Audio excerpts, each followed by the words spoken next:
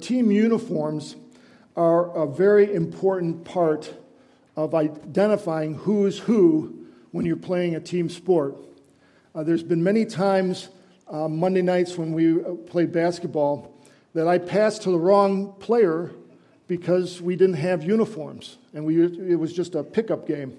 And oftentimes they would, wave like, "Hey, pass it to me," and I would do that without thinking, and they were on the other team. So uniforms, knowing who's who when you're playing in a sport or even in wartime is very important. Think of the Civil War. The North wore blue uniforms, and the Confederates wore gray generally. In World War II, during the Battle of the Bulge, there was some Germans who dressed up as American soldiers. And they had been in America, so they spoke good English, and they caused havoc because they confused the Allied forces, telling them to go this way when they should have gone that way. So knowing who's who is very important, not only in sports, but in battles and in our spiritual lives. And so this morning, the passage that we'll be looking at addresses that very issue. Knowing who's who is important. So please turn with me to 1 John chapter 2, verse 18 to 23. And let me read our passage before we begin.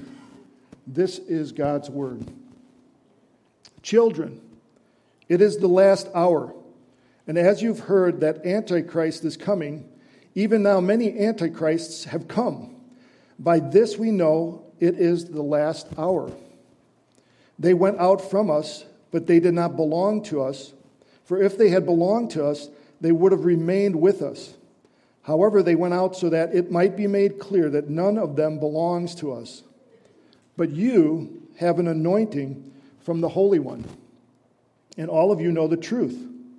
I've not written to you because you don't know the truth, but because you do know it, and because no lie comes from the truth. Who is the liar if not the one who denies that Jesus is the Christ?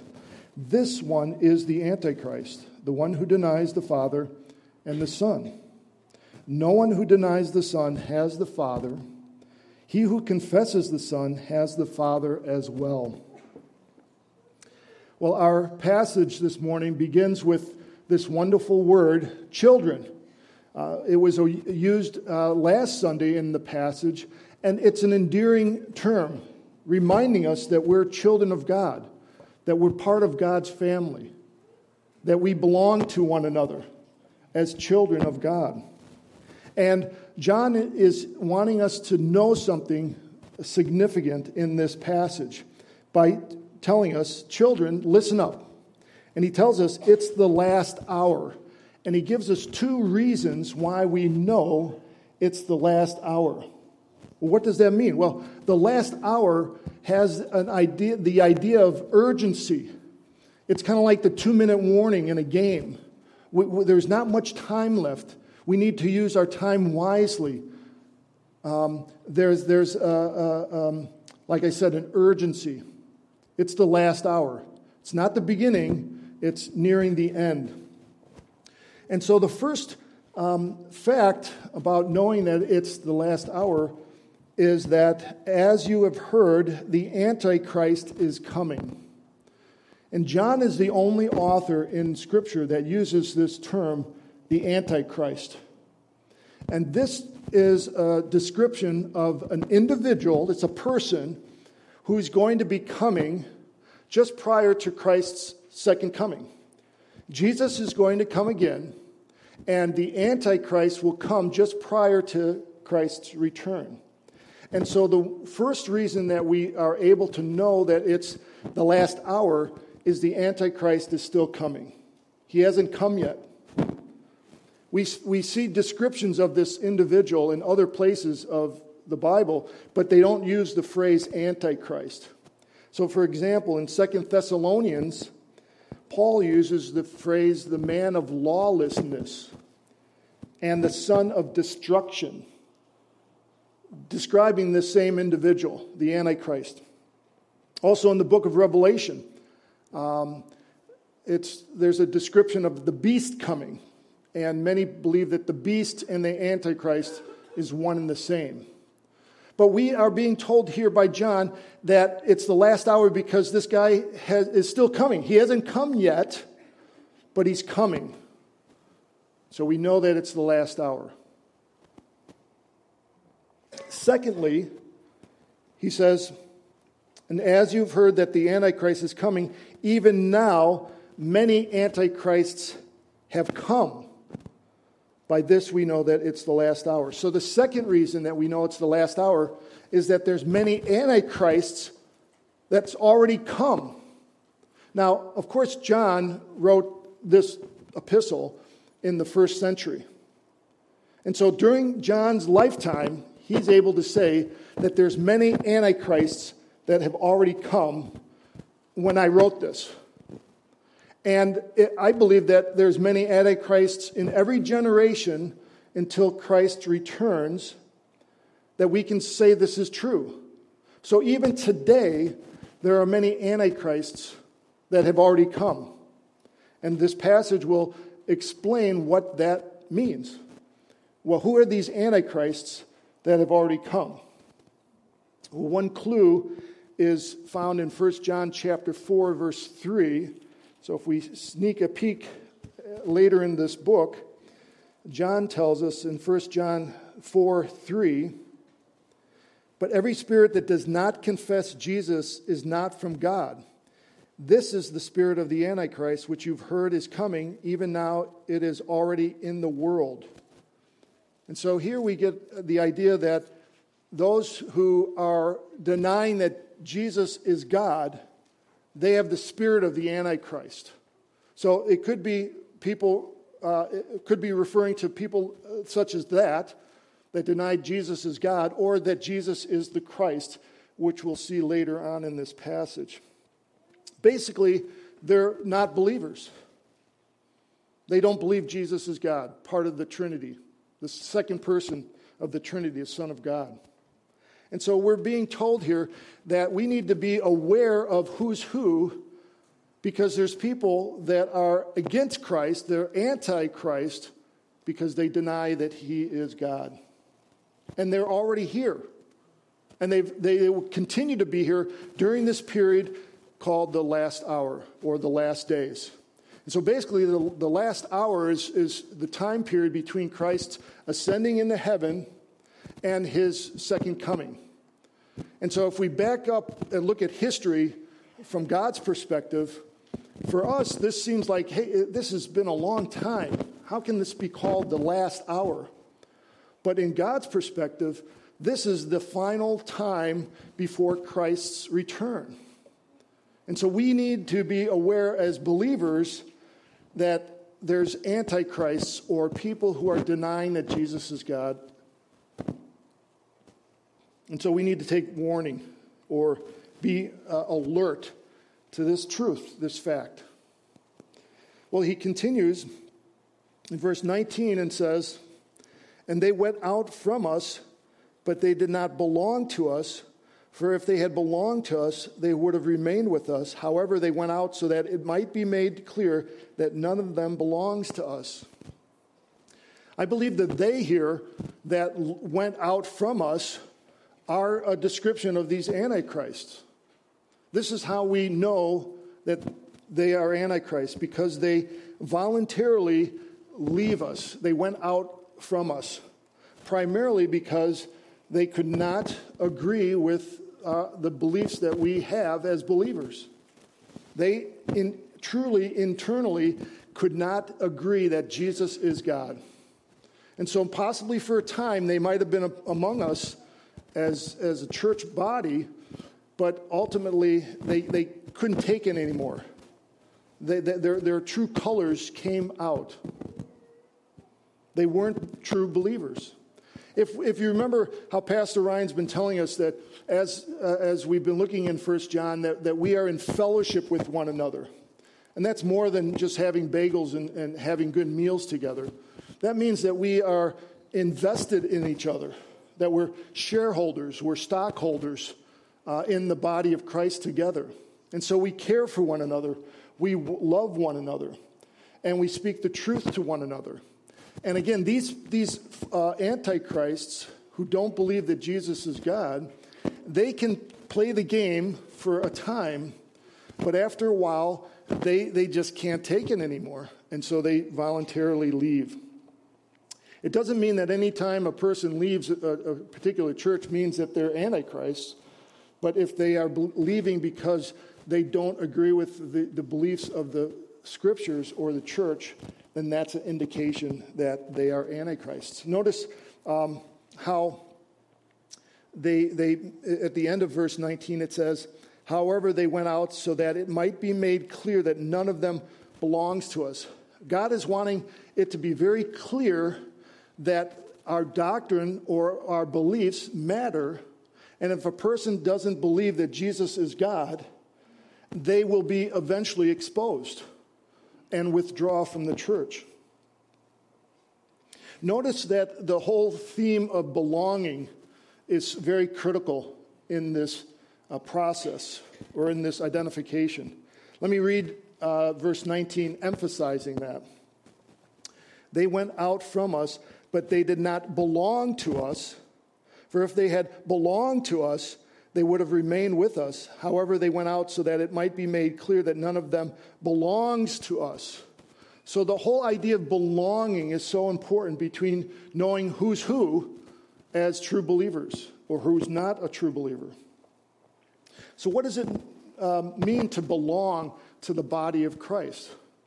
Well, we belong because we belong to God.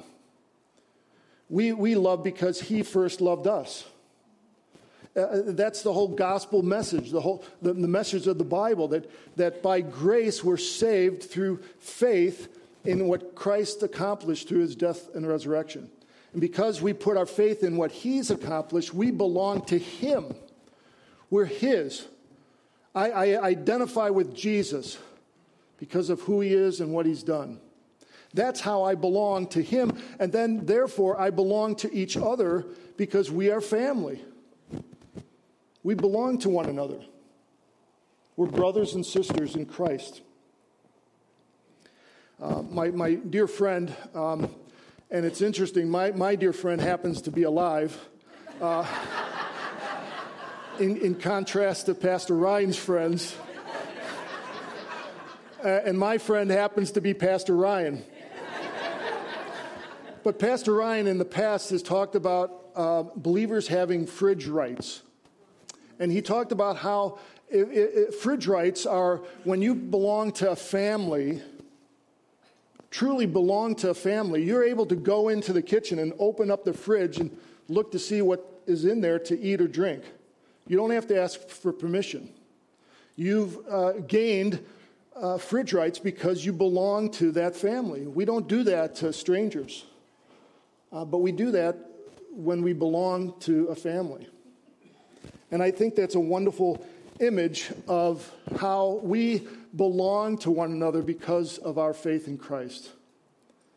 But antichrists, those who don't believe that Jesus is God, they ultimately will leave because they don't agree with who Jesus is. That's why membership at a local body is so important, because when you become a member of a local church, you're saying, I agree with their doctrinal statement, these basic beliefs of what the Bible teaches about who God is and what He's done, and churches list those out, and we all agree that we believe these basic teachings of Scripture. That's basically true of any church, that when you become a member, you say, I agree to these teachings. And also, I then agree to live in a certain way with one another.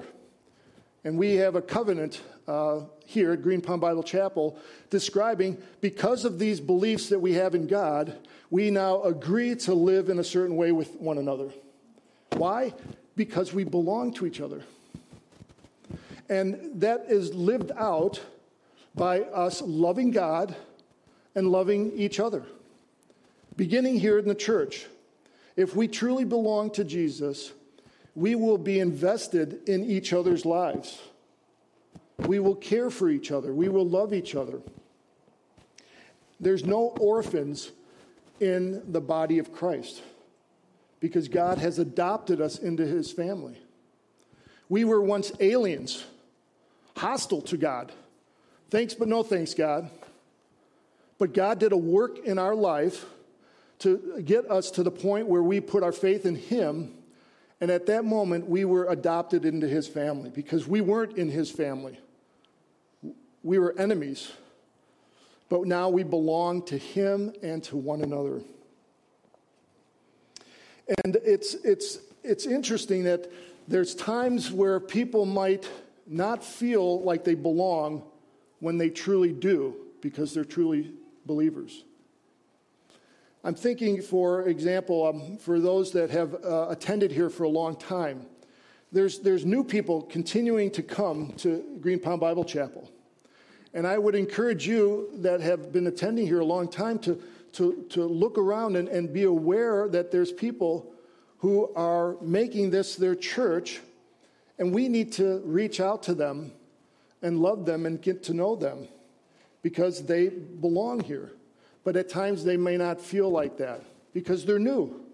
They don't know everybody. And so we need to look around and reach out to them.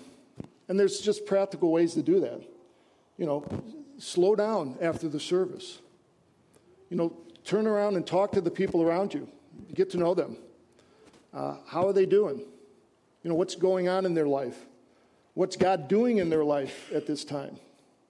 And for those of you that are new to Green Pond Bible Chapel, I would encourage you also to slow down, to take time to learn that person's name. And even if you have to say, now tell me your name again, that's okay to do. And as you get older, that happens more and more. But that's okay. Why? Because we belong to each other. We're family. And it's such a joy to be a part of a local body of believers. And so the first takeaway is that we need to know who doesn't belong. Doctrine and belief or truth matters in the Christian life. Now, I know that, during this time, there's Gnosticism that we're talking about having a special knowledge, and if only a small group of people, if they had this true knowledge, then they somehow were special, and it didn't matter how they lived, because as long as you have this knowledge, that's all that mattered. That's not what we're talking about here. We're talking about what Scripture teaches about who God is, and knowing him intimately, not just having a book knowledge of, I know who the President of the United States is, but imagine if you've grown up with the President of the United States, you would really know who he is. That's the way it is with true believers, that we know Jesus, God, the Father, the Son, and the Holy Spirit because we know him intimately. So it does matter who is who, and there's some that just don't belong. And so what would happen if there were people who were antichrist that remained in the body of Christ? Imagine that. If there was someone who truly didn't believe that Jesus was God, what would happen? Well, it would really cripple a local church. Their message of the gospel would be perverted. It would not be the true gospel. Because how could Jesus save if he wasn't God? If he didn't come in the incarnation, God taking on flesh and dwelling among us. So the gospel would be distorted. It would impact our witness. Because if people started teaching in small groups or just whispering to each other, is Jesus really God? Do we really believe that? Is the grave really empty? You could see how that could undermine how we witness to those around us. It would confuse new believers. So it undermined the health of the church. And so that's one of the reasons why John here is telling us, children, family members, we need to be aware that it's the last hour. There's this one character called the Antichrist. He's still coming. He's not here yet, but right now there's antichrists that are alive and well. And we need to know about that. We need to know what we believe, and we need to know who we believe. Well, in contrast, John in verse 20 tells us a description of true believers. Well, if that's people that are antichrists, what about true believers? So verse 20 it says, "But you have an anointing from the Holy One, and all of you know the truth." So the first fact or evidence of a true believer is that we all have been anointed by the Holy One. We all have. And what this is talking about is being anointed by the Holy Spirit by God the Father. So at the moment of our conversion, the Holy Spirit does a work of regeneration, which causes us to be born again, that enables us to have faith in Christ, in what Jesus has accomplished through his death and resurrection. And so what that means is that at the moment of our salvation, our conversion, we all receive the Holy Spirit. God dwells within us as believers. As you think about anointing in the Old Testament, the priests and the instruments in worship were anointed by oil. And that was to set them apart for ministry, and God equipped them to do the ministry of service. And so in like manner, when we receive the Holy Spirit, God sets us apart. He sealed us with the Holy Spirit so that we are confident that if we put our faith in Christ, that we will be raised again with Christ. And he's also given us spiritual gifts by the Holy Spirit that enables us and empowers us to do the ministries that God's called us to. All of us have been tasked with a job to do by God.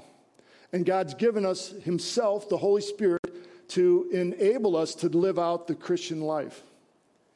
And so that's the first way that we know, in contrast to these people that don't belong, we know we belong because we've all been anointed by the Holy Spirit. It's interesting. John Murray says, in regard to the whole process of regeneration, he says, "Regeneration is the beginning of all saving grace in us. We repent and believe because we've been regenerated. We've been born again. And that's a work of God that only God can do. And so that's why we pray for those that have not put their faith yet in Jesus Christ, because we want them to be born again. We want them to be anointed by the Holy Spirit so that they are able to be saved. In Ephesians chapter 2, verses 4 and 5, there's a wonderful phrase that says, "But God made us alive." Earlier in that chapter, it talks about us being dead spiritually. But God made us alive. So we went from death spiritually to being spiritually alive. And that's a work of God in our lives.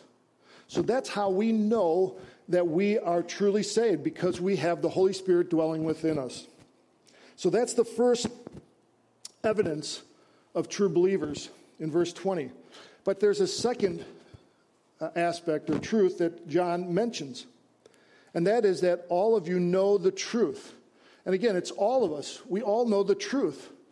Well, what's the truth that we know? Well, the truth is we know Jesus.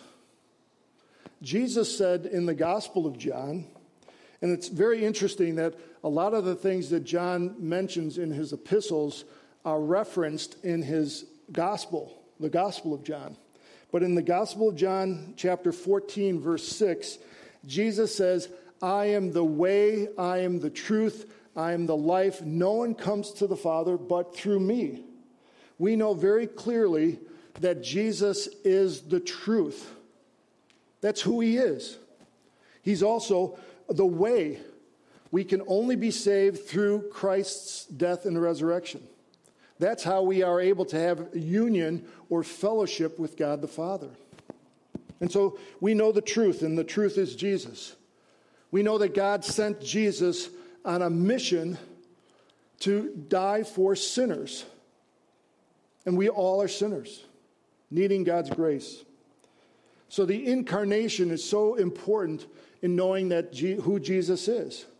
That God sent his Son to die for us. Again, in the Gospel of John, chapter 1, verse 14, it says, "The Word became flesh and dwelt among us." That's describing the incarnation. That's what Christmas is all about. That God became a baby, took on flesh. Emmanuel, God with us, lived a perfect sinless life so that he would go and become the perfect sacrifice. And he had to be completely man because it was men who sinned against the holy, eternal God. And he had to be God to be able to sufficiently pay for all the sins of all the world throughout history. And so Jesus became God-man in the incarnation to become the perfect sacrifice. He became our high priest, as we learned about and studied in the book of Hebrews. Even in the beginning of 1 John, he emphasizes that we know Jesus. Let me read that again for us. "What was from the beginning, what we've heard, what we have seen with our own eyes, what we have observed and have touched with our hands concerning the word of life," meaning Jesus, "that life was revealed, and we have seen it, and we testify and declare to you the eternal life that was with the Father and was revealed to us." We know the truth, and the truth is Jesus. Well, John continues in verse 21 when he says, "I've not written to you because you don't know the truth, but because you do know it, and because no lie comes from the truth." And so John is just reiterating basically what he said in verse 20. "I'm not writing to you because you're lacking something. You guys know the truth. You know Jesus. You're true believers, children of God." But he adds this one aspect. He says, "But no lie comes from the truth." And so we know that truth is coming from God. God is truth. God the Father, the Son, and the Holy Spirit. And so we know what Scripture teaches. Again, in the Gospel of John, chapter 17, verse 17, we read that your word is truth. So not only is God truth, but we know that God's word is true.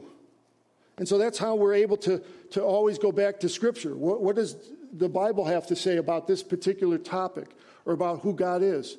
God has revealed himself through his word, and that's how we know the truth. And there's no lie that comes from God or comes from God's word, because God does not lie. He's unable to lie. And we know that God's word is the truth. That's why in biblical counseling, we use Scripture as our basis for identifying what's true and what's not, because we know that what we read in Scripture is always true. Barclay has stated regarding this, he says, "The greatest Christian defense is simply knowing and remembering what we know." And I would add, the greatest Christian defense is simply remembering who we know, and that's Jesus. Truth is always the greatest weapon against any lie. So when the world is telling us certain things that are contrary to God's word, and it's a lie, if you just have this in your life, you'll be happy. If you pursue this, this will make you enjoy life. All these things are lies, because the only thing that will satisfy us is the Creator, not the creation. The creation is beautiful and wonderful and amazing, but it only reflects the Creator and his glory and his majesty. So we oftentimes get confused, and we're satisfied in what God has created that reflects his glory, rather than enjoying the one who created it. And so, secondly, we need to know who belongs, and those who belong are true believers. It's those who put their faith in Jesus Christ. And as a result of that, how do we live? Well, we live by confessing our sins to one another. We're not perfect yet.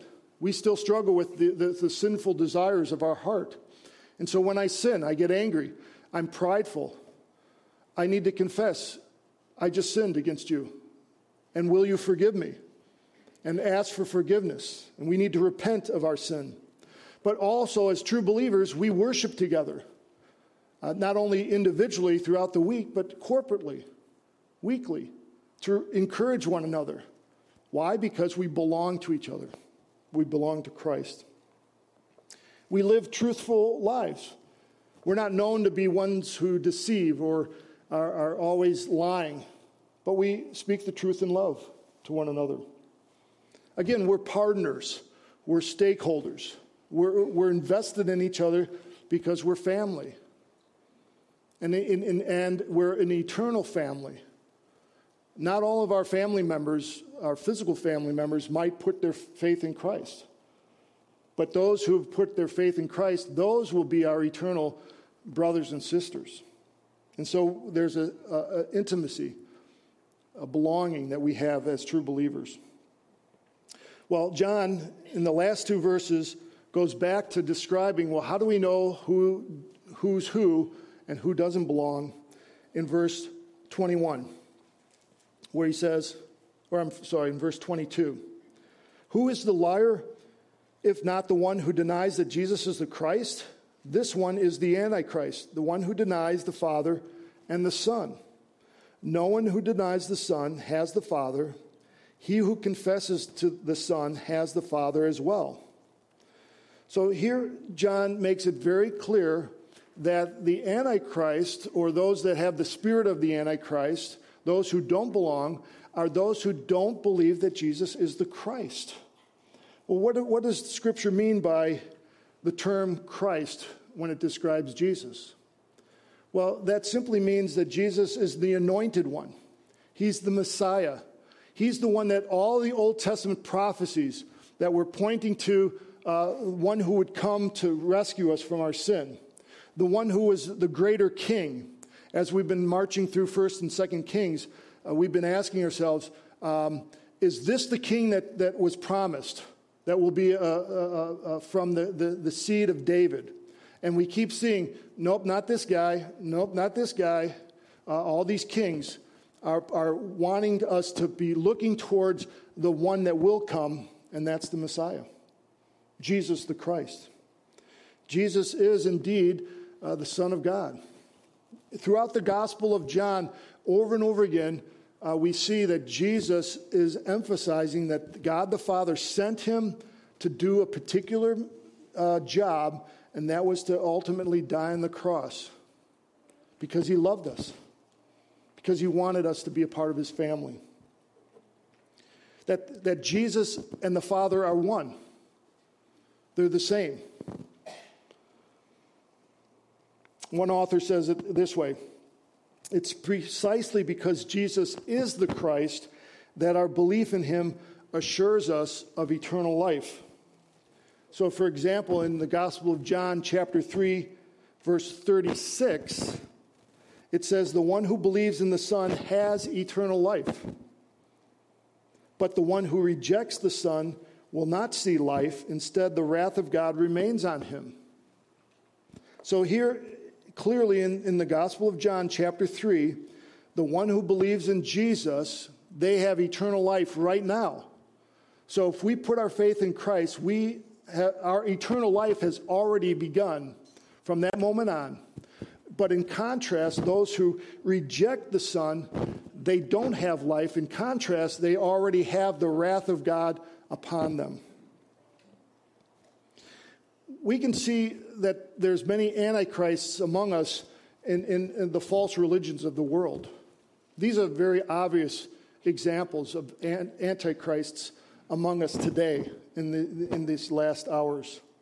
So, for example, the Jehovah's Witnesses, they don't believe that Jesus is God. In fact, they believe that Jesus is the first of all creation. Or Mormons. One Mormon leader said this: as man is, God once was. As God is, man may become. In other words, Mormons believe that you and I can become gods. And so they would say, oh yeah, Jesus is God, but they are meaning it in a totally different way as Scripture describes God. and Jesus. Islam, Muslims, they believe that Jesus is only a man, a prophet, just like Moses. And so when people say, oh, don't the Muslims worship the same God as Christians do? Don't they believe in the same Bible, same God of the Bible? The answer is no, they don't. They don't believe that Jesus is God. They don't believe in the God of the Bible. And so these are obvious antichrists that are among us in this time.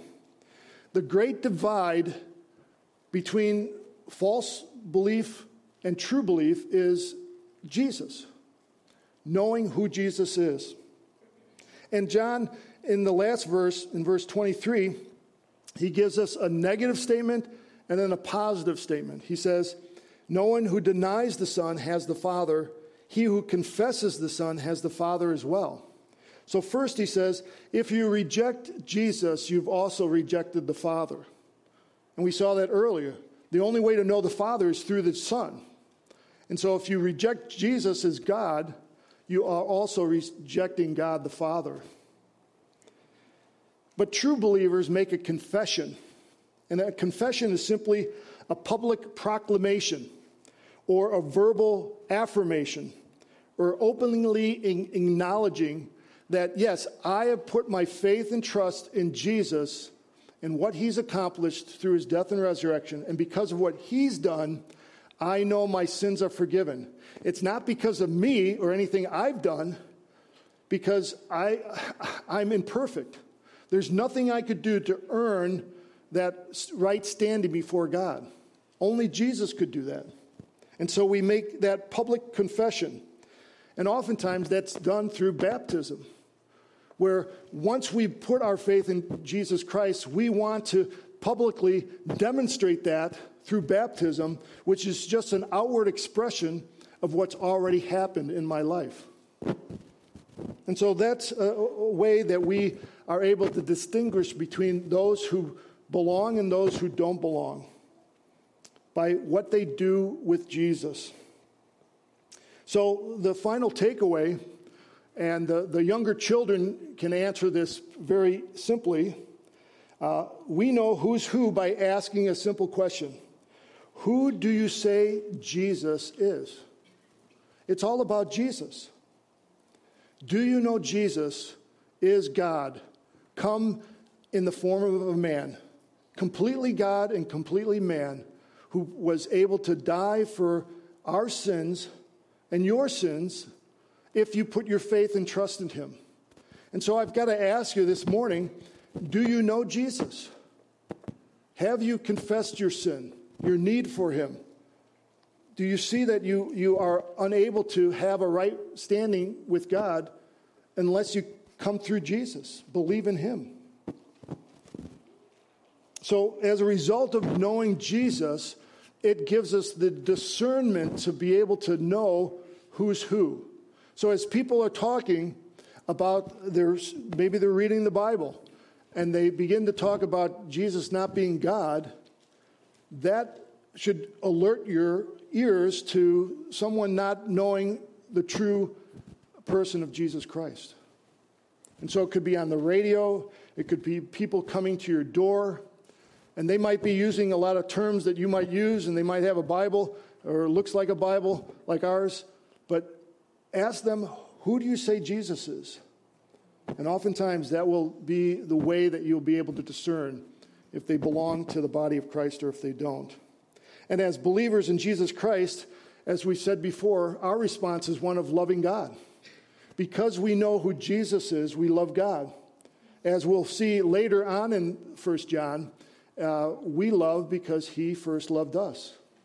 And so all of our Christian life as we are living it out is a response to what Christ has done in our life. So again, doctrine and truth matter as believers. And so as we leave church this morning, we should be able to love God in a greater way and love each other and the church in a greater way, because we belong not only to God but also to one another. Let's pray together, shall we? God Almighty, we thank you for your word. We thank you that because of what Christ has done, because of the gospel, we are able to belong to you. We thank you that by grace we're saved through faith. And we pray, Lord, that as we live for you, that we would love you in a greater way and love those around us in the church, but also in those in our community, in our neighborhoods, and around the world. We thank you, Lord, for your precious Son, and we pray in his name. Amen.